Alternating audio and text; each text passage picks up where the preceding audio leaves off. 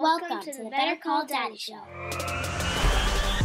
This is Big Daddy. Oh my God, that's hysterical. You're not going to believe this. Oh my God. 5 stars. 5.5 stars. Papa. My dad is my hero. Grandpa, are you ready? I love a good happy ending. Oh boy. Ay. It's a phony baloney. And a tit for tatter. Hey, a lot of these things, I don't know where you're getting them from. It sounds like they're coming from when I look in the mirrors. Damn the public. Damn the public. One man's mistake is another man's lesson. Introducing Scott Miller for the second time around on the Better Call Daddy Show. He just launched his new book, Marketing Mess to Brand Success. Scott, welcome. Oh, that's awesome. Well, thank you very much. How have you been? Oh my gosh, I went back and listened to episode 21, which was you. You have the best named podcast because when people are reviewing my schedule, I have like this, group of people that are managing me like, this one must be really cool. What's this about? I'm like, it's not what you think it is, but it's really cool. I mean, you have the best named podcast out there. Yes, say it louder. Awesome. How are you doing with the pandemic and the post-pandemic and all of that? Well, one thing that you said on our last podcast episode is that kids will try to ruin your marriage. Same with COVID.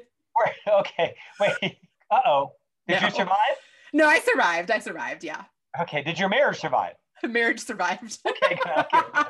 I wasn't sure. Were your kids successful in destroying your marriage? Yeah, no, but like the close quarter thing, is good and bad.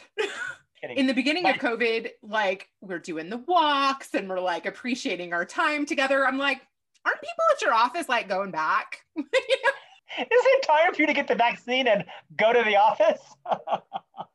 Oh, Rena, you're awesome.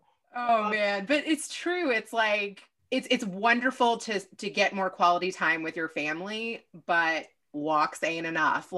We're both business people and we're both with our kids a lot. And it's good to have I think another space to be. It's very true. Speaking of which, I've got 3 boys just home from school, bribed to be quiet for a certain period of time. So let's get started because you never know when they might rear their ugly heads.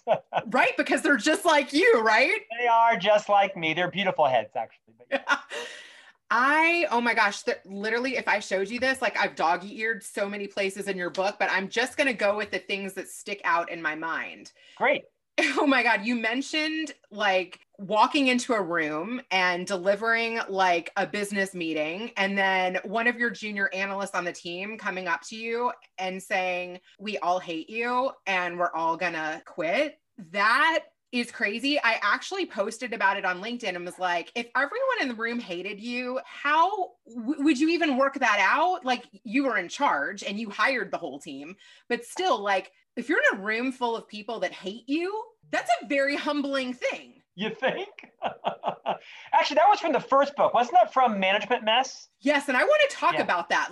How did you walk back into a room? I'm sure there were tears. You did say that you cried, but how do you walk back in after an entire room of people hate you and turn that situation around? Well, it either takes a lot of humility or a lot of arrogance.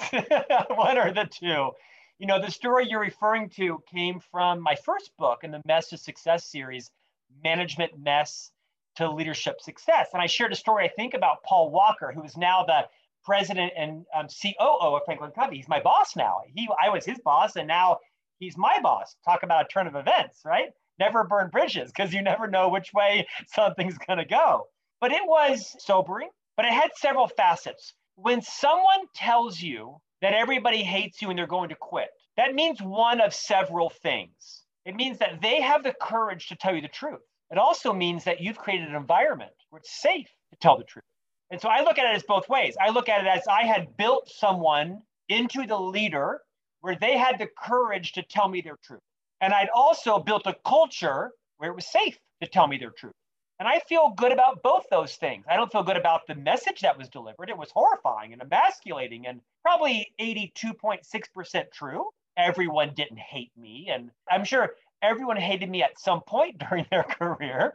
It was a very sobering conversation. It was a very empowering. We both cried. He cried, I cried, because deep down we liked each other. We had growing pains. And, I was learning to become a leader and he was learning to be a thriving team member under my leadership, right? I mean, all was not perfect and all was not bad, by the way. I mean, he went on to a pretty successful career. And I'll tell you, he attributes a lot of that to, what he learned under me, what to do and what not to do, right? I don't regret any of that. What I'm most proud of is being on the other side of it and being comfortable sharing it. Because you know what? Everyone's been in that situation. Everyone may have hated you. You just didn't know it. Everyone may have been frustrated. You just didn't make it safe for them to tell you that and to work it out and work through it. We're still very good friends to this day. I mean, I worked for him. He worked for me and I worked for him. And all those people I'm still friends with. I think most people are very forgiving of you when you show the humility and the self-awareness to talk about it freely, not excuse it, not to point fingers, but to say, you're right, that was tough, man. This was going on and I was experiencing that. And I'll bet it was tough for you too. And how great it is that we all forgive each other and can learn from each other. Who wants a beer? Right? Did you train him to be your successor? I did, yes. In fact, he took my role as the general manager of that region when I came back to the corporate headquarters and actually became the chief marketing officer. And then, I moved up and then he kept moving up and then he became the president and COO. Like I say, now I'm now a consultant with the firm. I stepped away from the company as an officer, but now I am a consultant and I report to him. He decides if I work there or not as a consultant. We have a great relationship now. Wow. That wow is right. is an unbelievable story. Another Always think long-term, right? This is great advice in life, in careers, in marriage, in business. Do not win the battle, win the war. It's actually a concept that I write about in Marketing Mess, right? Is too many people die on their swords. They want to win the battle. The battle is the meeting. The battle is the product launch. The battle is the campaign. The war is your influence, your reputation, your relationships. And a great lesson I teach in here is don't win the battle.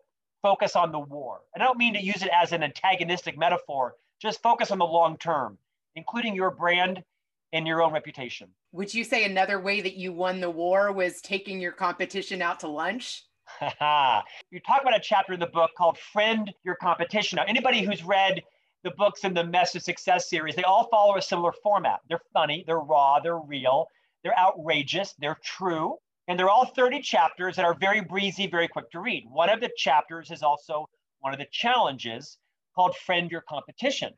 And this was a story how we were getting our butts beat with high-tech companies. They did not see Franklin Covey as a very relevant, progressive company. We were more than they understood. But the fact of the matter is the perception of our brand was kind of old and stodgy. So we had these salespeople coming to me as the chief marketing officer saying XYZ company, Vital Smarts. They're the company behind the fantastic course and book called Crucial Conversations. Phenomenal. They were kicking our butt in the high-tech industry, Twitter, Facebook, the big Silicon quarters. So I wanted to meet the person who was kicking my ass. And her name was Mary McChesney. So she was the vice president of marketing and still is for Vital Smart. So I took her to lunch. I reached out to her on LinkedIn and say, hey, you don't know me. You want to have lunch? That's taboo, right? CMOs don't go to lunch with each other when they're in fiercely competitive business. But if you're Scott Miller, you do. So we went to lunch at the California Pizza Kitchen in Provo, Utah. It was kind of awkward the first 10 minutes. All first 10 minutes are awkward with Scott Miller because I come on really strong and I'm very charismatic and I have never met someone I don't like. So I can be kind of, a little over the top, a little much for some people. But you know what? That lunch turned into lunches pretty consistently and meetings and phone calls and texts and holiday parties. And we never divulged confidential things. But over the course of that friendship, professional friendship first, both of our companies became beneficiaries of. So how do you select your marketing automation? We're thinking of these two. No, don't touch that one. Here's what we did with that, right? And she would call me and ask me questions about email campaigns or databases. And we never divulged proprietary secrets, but our companies benefited from a friendship of transparency, friendship of let's build both of our brands because you never know when they might merge. You never know when we might collaborate on a project with a client. You never know when you might want to come work here. I might want to come work there. And I'm very proud of that friendship. And the best part of the chapter is I turn it over to Mary McChesney and she writes her side of the whole story, which fortunately was similar to my side of the story. So friend your competition responsibly, I think is one of the better chapters in the book. I loved that story too. Another part that I did a LinkedIn poll about was would you rather be an effective communicator or an empathetic listener? You were talking about how important it is to listen without putting yourself in the response. Yeah. Well, I think one leads to the other.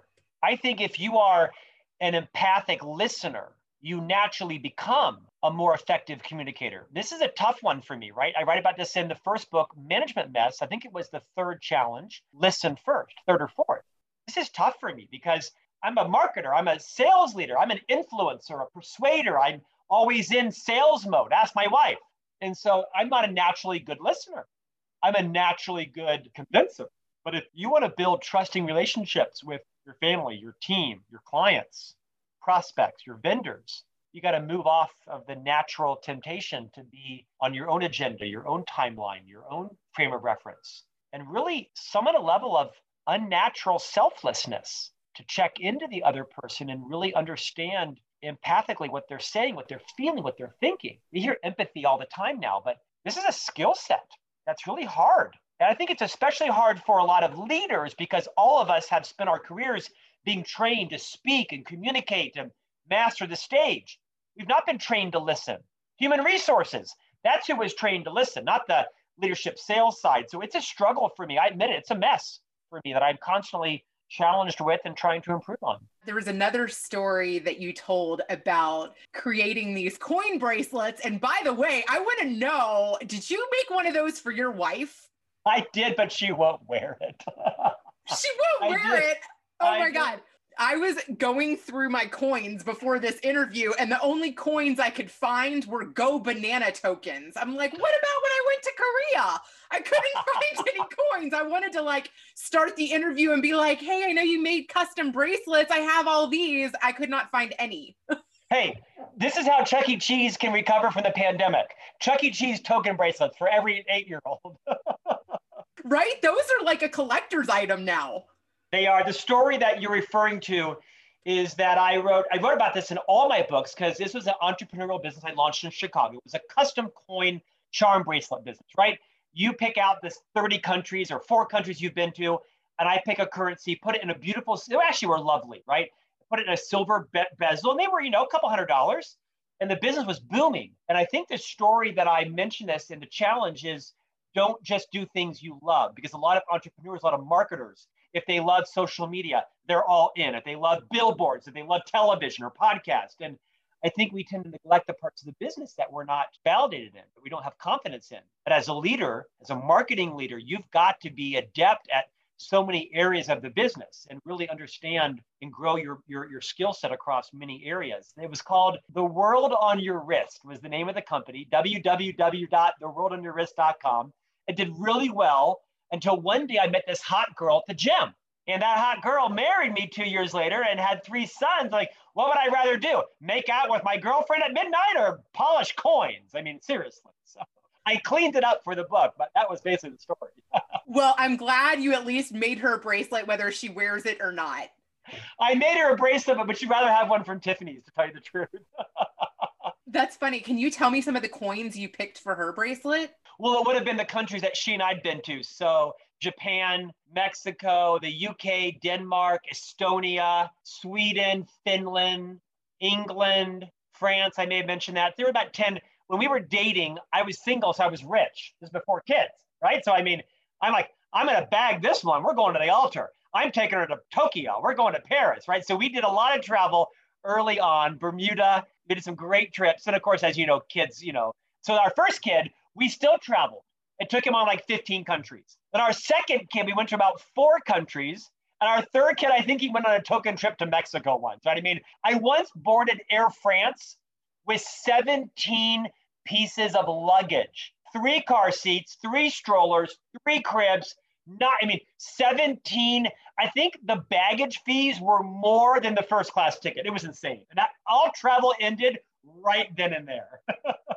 I can't believe you took the cribs too. That's funny. Well, because we were going to we were going to Germany or somewhere, and you weren't sure they had a crib, and my wife was worried, appropriate, like a new mom around, SIDS and co-sleeping, and we did some of that, but we did some collapsible cribs, but I think it was Denmark we needed a crib, or I don't know. That was like pain.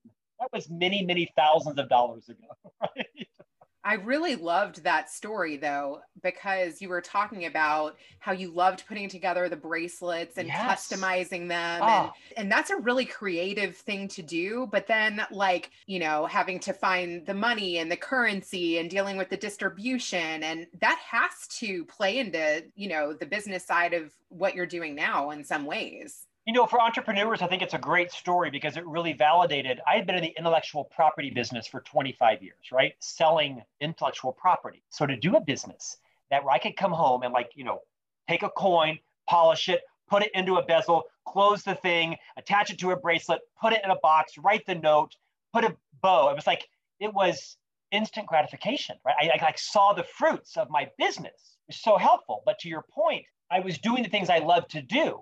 I wasn't lowering my cost of goods. I wasn't working on better supply chains. I wasn't finding new retailers. I mean, I was, but I was struggling at it and, you know, filing my taxes, which I did, but you get the point. So it's a great example of how we tend to go with our strengths, especially as entrepreneurs. But what happens is you neglect the other vital parts of your area of your business that may be responsible for your growth. I mean, here's a good example.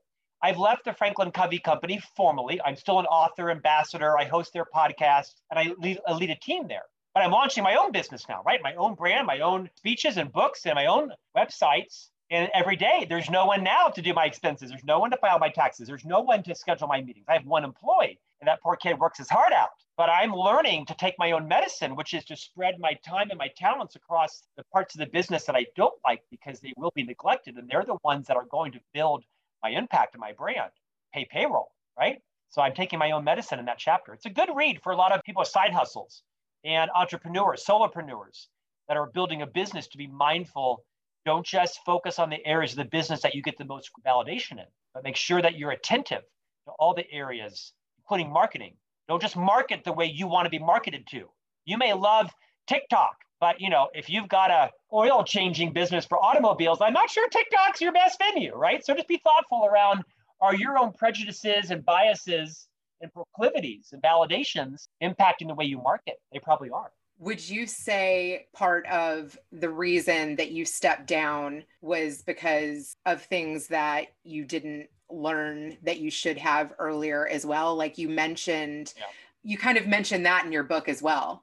I do. I was very vulnerable, as are all my books, right? I mean, mess to success. And I'm sharing a lot of my messes, not for gratuitous fun, but to say, hey, here's a pothole. I went in, walk around it. Here's a pothole. I went in, walk around it, right? They're meant to be books to help people that are interested in the journey of a corporate officer and best-selling author that's made a lot of mistakes. This was one of them. I talked very openly about when I was the chief marketing officer. I was kind of the smartest person in the room, self-designated. It was not a consensus, right?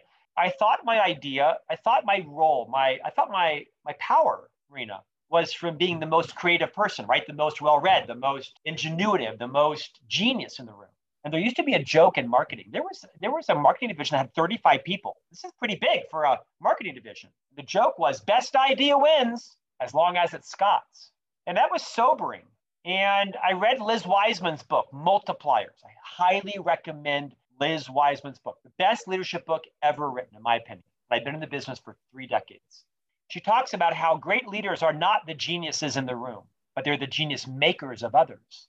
That they don't have to always have the best idea. They don't have to run the meeting. They can actually step out. They can step back in later on. They don't have to control everything. So for me, in my attempt, I think, to keep my power, my position, my influence, I had to be the most creative. So subconsciously, I'm not sure that I went out and hired people that would eclipse me. I was in desperate need to be the smartest person in the room. And I did the company a disservice. I did our shareholders a disservice. Now, I did lots of things that were great, and market cap went through the roof and stock went from $6 to $30. So I was not a total mess. But this was an area that I did step down on my own volition.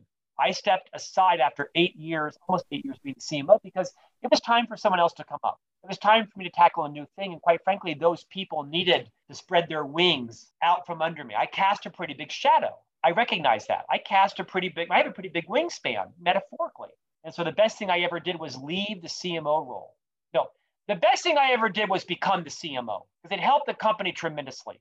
The next best thing I did was to leave the CMO role. Because let me tell you what happened. And when I left. I walked out with 30 people, put a new VP of marketing in, and I left to go run a different division. And I didn't come back. I didn't naysay. I didn't check on them. I didn't gossip. I didn't go, no. What happened is I came back 9 months later. Rena, this stuff was better. The emails, the website, the direct mails, the postcards, the packaging, it was all better. Like, damn, I should have left earlier. Now my stuff was good and their stuff under me was good. But I came back and I thought, that's better. Did you ask him to teach you how to do that? You're like, Well, I wasn't that humble. Come on, throw me a bone. But the point is, I could recognize it and I could call it out to say, Jimmy, your work with me was extraordinary. This is better. This campaign, this catalog, this brochure, this is amazing. And so I've learned a lot on the other side of being the leader, of the marketing leader. I'm very proud of my tenure. I don't make any excuses. Our brand is absolutely better because of my contribution. And it's also better allowing all those people to flourish out from under me. Now, the best would have been had they been able to flourish under me, with me. And they did.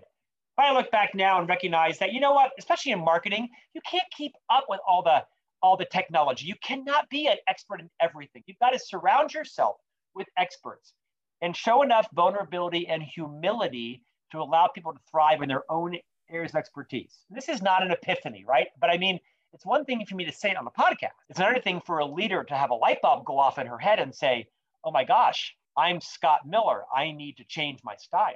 Most of my books are written in hindsight in the hopes that hundreds of millions of readers over decades will learn from me and say, yeah, I'm not going to say that. I'm going to say this. So I hope my books are a gift to people building their careers from a guy who was very successful, but from a guy who had just as many messes as he did successes.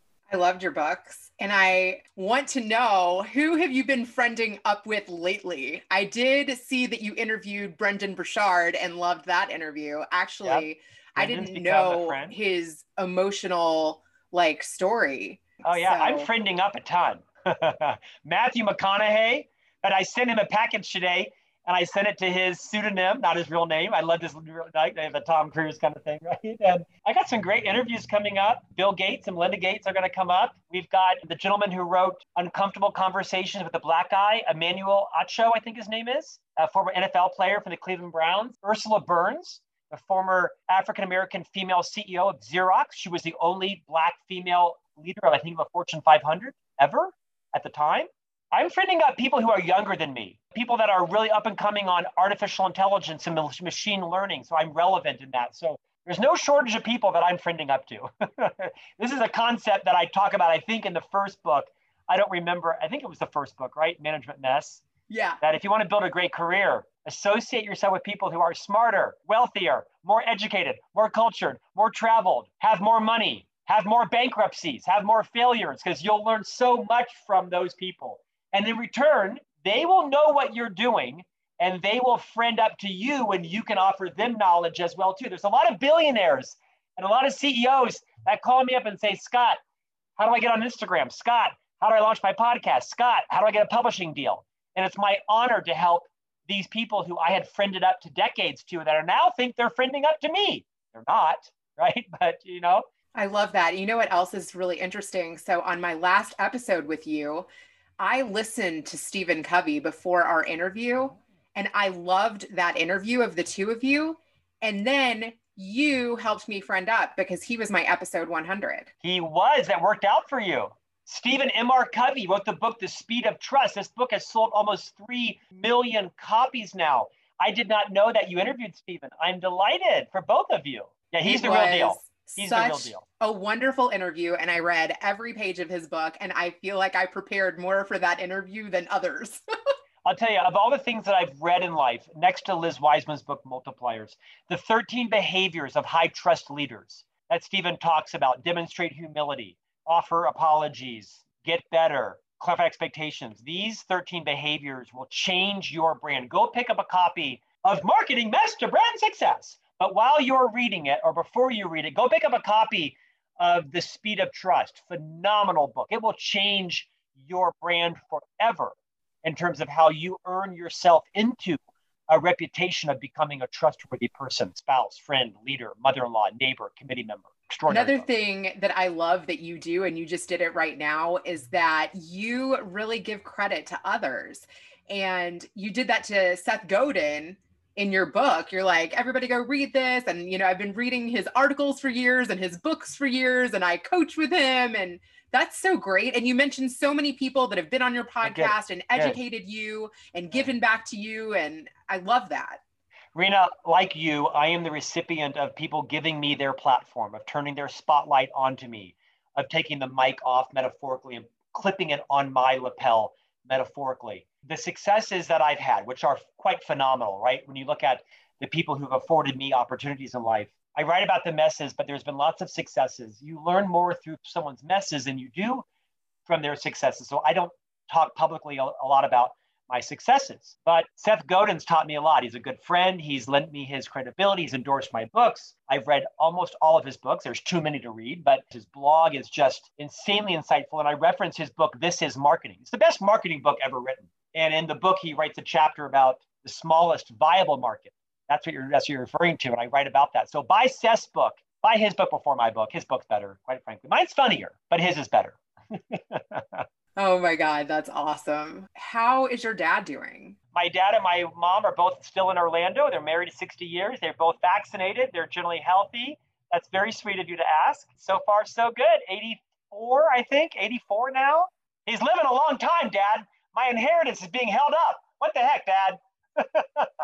I write about my father in the book. I think I talked about him in a chapter around disrupting yourself. My father worked for Lockheed Martin for 32 years, and his job was eliminated. Did not reinvent himself. Fortunately, he had earned a good living and saved well and had some, wealth from family members and such, and has taken great care of his family and my mother. My mother was a homemaker. My father's dad died when he was 10 of cancer, and his twin brother caught polio in, I think, junior high school. Lived for about a decade or so, an iron lung, died. And as a result, his mother was in mourning most of his life, never married, lived to her late 90s, was in mourning. And my father was a troublemaker as a kid.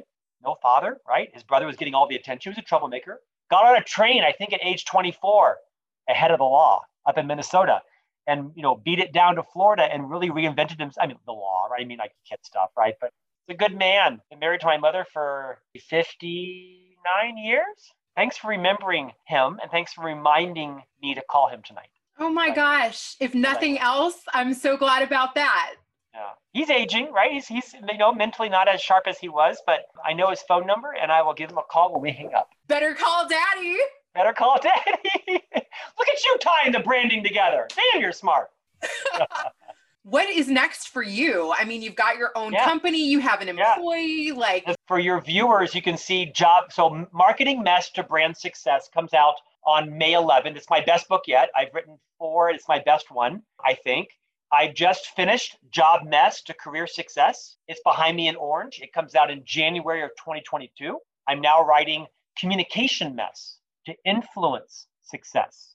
It will come out in late 22, early 23. And then I'm going to be writing Sales Mess to Revenue Success. I'm not sure if it's going to be Sales Mess to Revenue Success or Sales Mess to Client Success. I'm still debating with the success part.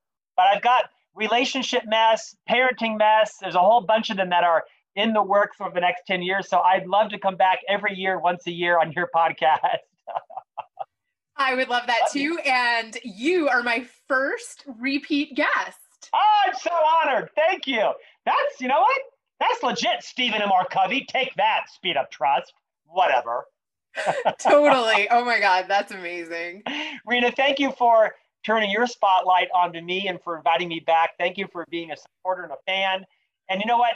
Your and my friendship is like the model, because you're helping me and I'm helping you, and we are raising each other up and hopefully allowing your listeners and my listeners and viewers and followers to benefit from the mistakes and the successes that we're both making. So thank you again for giving me the opportunity to come back as your first repeat guest. I love that. You had a little bit of a mess starting your podcast, and now you've grown it to 6 million monthly listeners.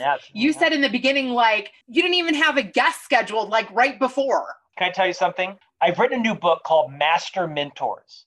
HarperCollins is publishing it in September. Master Mentors, 30 transformative insights from our greatest minds. You can order it on Amazon. And I basically took 30 of our favorite guests, and I wrote a chapter about a specific insight that they shared. People like Dan Pink and Liz Wiseman, Susan Cain, Stedman Graham. There's a bunch. And I got Master Mentors Volume 2 that I'm writing now to come out next year, the next 30 guests. But one of the guests that I mentioned is a woman named Nellie Galan. The name might be familiar to you. She wrote a book called Self-Made. She's the first ever Latina president of a major television network. She was the president of Telemundo. And you may know her as one of the guests on one of Donald Trump's Celebrity Apprentice shows. Her name is Nellie Galan. And she talks about, and she had an amazing career, right? I mean, the president of Telemundo, Celebrity Apprentice, best-selling author. She just earned her PhD. She's like, just a ball of fire, like Gloria Estefan with a PhD, right? And she talks, her message is around, there's no such thing as overnight success. There's overnight fame, but there's no such thing as overnight success. And for every success you see in people, oh my gosh, there's a litany of mistakes and failures. How many television programs actually turn into television programs? There's, millions of pilots you know nothing about. They never get aired. To your point, what has now become the world's largest weekly leadership podcast that I get the privilege of moderating and hosting and picking the guests. I was calling publicists, agents, editors. I need a guest. We're going tomorrow live. I don't have a guest. And I looked like an idiot, right? I was calling everyone I know. I need a guest. Who do you got? We have the chairman of JetBlue. I'll take her. Happen to be a him, right? I'll take her. We'll figure it out, right? So again, we had some great guests early on. A lot of my friends came out of the woodwork offering to come on. But you're right. I was in a closet calling our literary agent saying, I need a guest like tomorrow. She's like, not going to happen. No. Oh, no. It has to happen. Who do you got, right? And she was pitching me names. Never heard of her. Never heard of her. Never heard of him. Google him. Wait, he's in jail. I can't take him, right? Who do you got out of jail, right? So it's true. I mean, early on, it was rough going, and there was so much hate and email and vitriol. Scott, you talk too much. Scott, it's all about you. Scott, you suck as a host. And I had to learn into it. I had to figure out my groove. People come for the guest, but they stay for the host. And so I had to figure out what my style was. I got skills, I got insights, but it's an interview program and people want to hear from them. And they also do want to hear from me. And I got to get great questions. And so I found my groove after 154 episodes. I started to find my groove. But you're right. Early on, it was a lot of failures. And there were some guests that we didn't air. I've had a couple of those too. There were some early guests that were just like cuckoo for Cocoa Puffs. So I had to keep the interview going. And then, okay, that one's not airing. Now, the fortunate thing is they're such big celebrities, they didn't know if I aired it or not, right? I mean, so I was able to put that in the Slicker file. But you know what? Here will be the test. If this interview gets aired or doesn't, I'm watching you, girl. What's the date? I'm watching you. That's awesome. You know what, though? Like, there is some truth to that. Like, some people don't notice whether you air it or not, but yeah. Why didn't you just edit that out? We thought about it. We actually thought about it. We thought about making it funny and putting like an X-rated version and me coming on to saying, we're a public company and we don't take political positions. And so right now the guest is saying some things that are his or her own opinions, but we can't endorse. So I'm going to hum a tune for 7 more seconds. But you know what? We decided not to because we didn't want to offend him. I think he took license that he shouldn't have on a podcast for a public company, right? I mean, at the end of the day, this is not my podcast. This is Franklin Covey's podcast. I'm the shepherd of it. I'm the steward of this. We can express our opinions, but we don't trash people. We don't disparage people. It's not who we are. And if you notice, I didn't disparage or trash that person, right? Or the person they were talking about on another side. Would you ever want to do a show that's not so corporate where you could I'd love to. Are you kidding me? My books are a mess to success. I'd love, you know what? People say Scott Miller is best when you just let Scott Miller be Scott Miller. So I'd love to. But I can't do it as long as I am an ambassador for Franklin Covey. And I love that firm too much to ever jeopardize their good standing. And they're a great organization. I have nothing but positive things to say about. There'll be no tell-all book about Franklin Covey because there is no tell-all. Plus, I don't sell people out, right? I'm a very loyal person. Anything you want to ask my daddy? It sounds inappropriate, so no. I'm not taking that bait. All right, I'll just let him reflect on this episode. Rita, thank you again for the platform. I'm honored to take up the time of you and your listeners, but I'm watching to make sure you air this interview, okay? Oh my God, I can't wait to hear what Daddy has to say. Thank you, friend. I appreciate it. Now, let's switch it over to Grandpa. Chapter 2 with Scott Miller. And it couldn't have come at a better time because he is a person that has developed humility, where he thought that being the right leader is being the smartest or the best person in the room, and showing others it was important to him to be the smartest person in the room.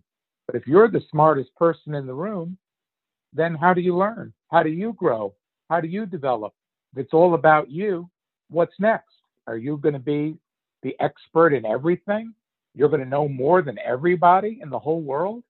There was a lot of people that he was working with that called him out on it.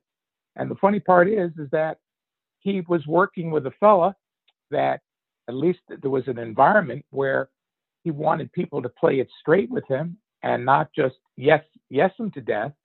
And he spoke out and said, we really aren't enjoying working with you like you think we are. And he was able to switch gears and say, you know something? Maybe having others participate, standing up, and being able to express themselves is just as important, if not more important, than my own input and having them follow whatever I want them to say or do. Being open to ideas, even willing to talk to not only colleagues, but even competitors, and being able to share different strategies that aren't necessarily specific to your company. But when it comes to suppliers or different techniques of being able to pool resources, because you just never know, you might end up working with that person again or in a different manner. Look at the relationship I have with Vic. He worked for me for 10 years, and now I work for him in some capacity. Isn't that what Scott Miller is doing? Keeping relationships, building your network, not necessarily being the smartest person in the room, but surrounding yourself with people that might be better at certain things or smarter people at different things, and being able to recognize who is really the top dog, if you want to say, or the understanding who is really presenting the best situation or the best case, whatever the variable might be. And being able to recognize that is elevating yourself. That's elevating your company. That's elevating your wisdom, is being able to develop other people and being able to share ideas and elevate the whole room and everyone in it. Everyone then plays better. Thanks for listening to the Better Call Daddy Show. Now you can subscribe on Apple Podcasts, Google Play, Spotify, iHeartRadio, and TuneIn. If you've enjoyed this episode of the Better Call Daddy Show, please feel free to review it at ratethispodcast.com/Better Call Daddy. Add Better Call Daddy Podcast on IG at Rena Friedman Watts on LinkedIn.com.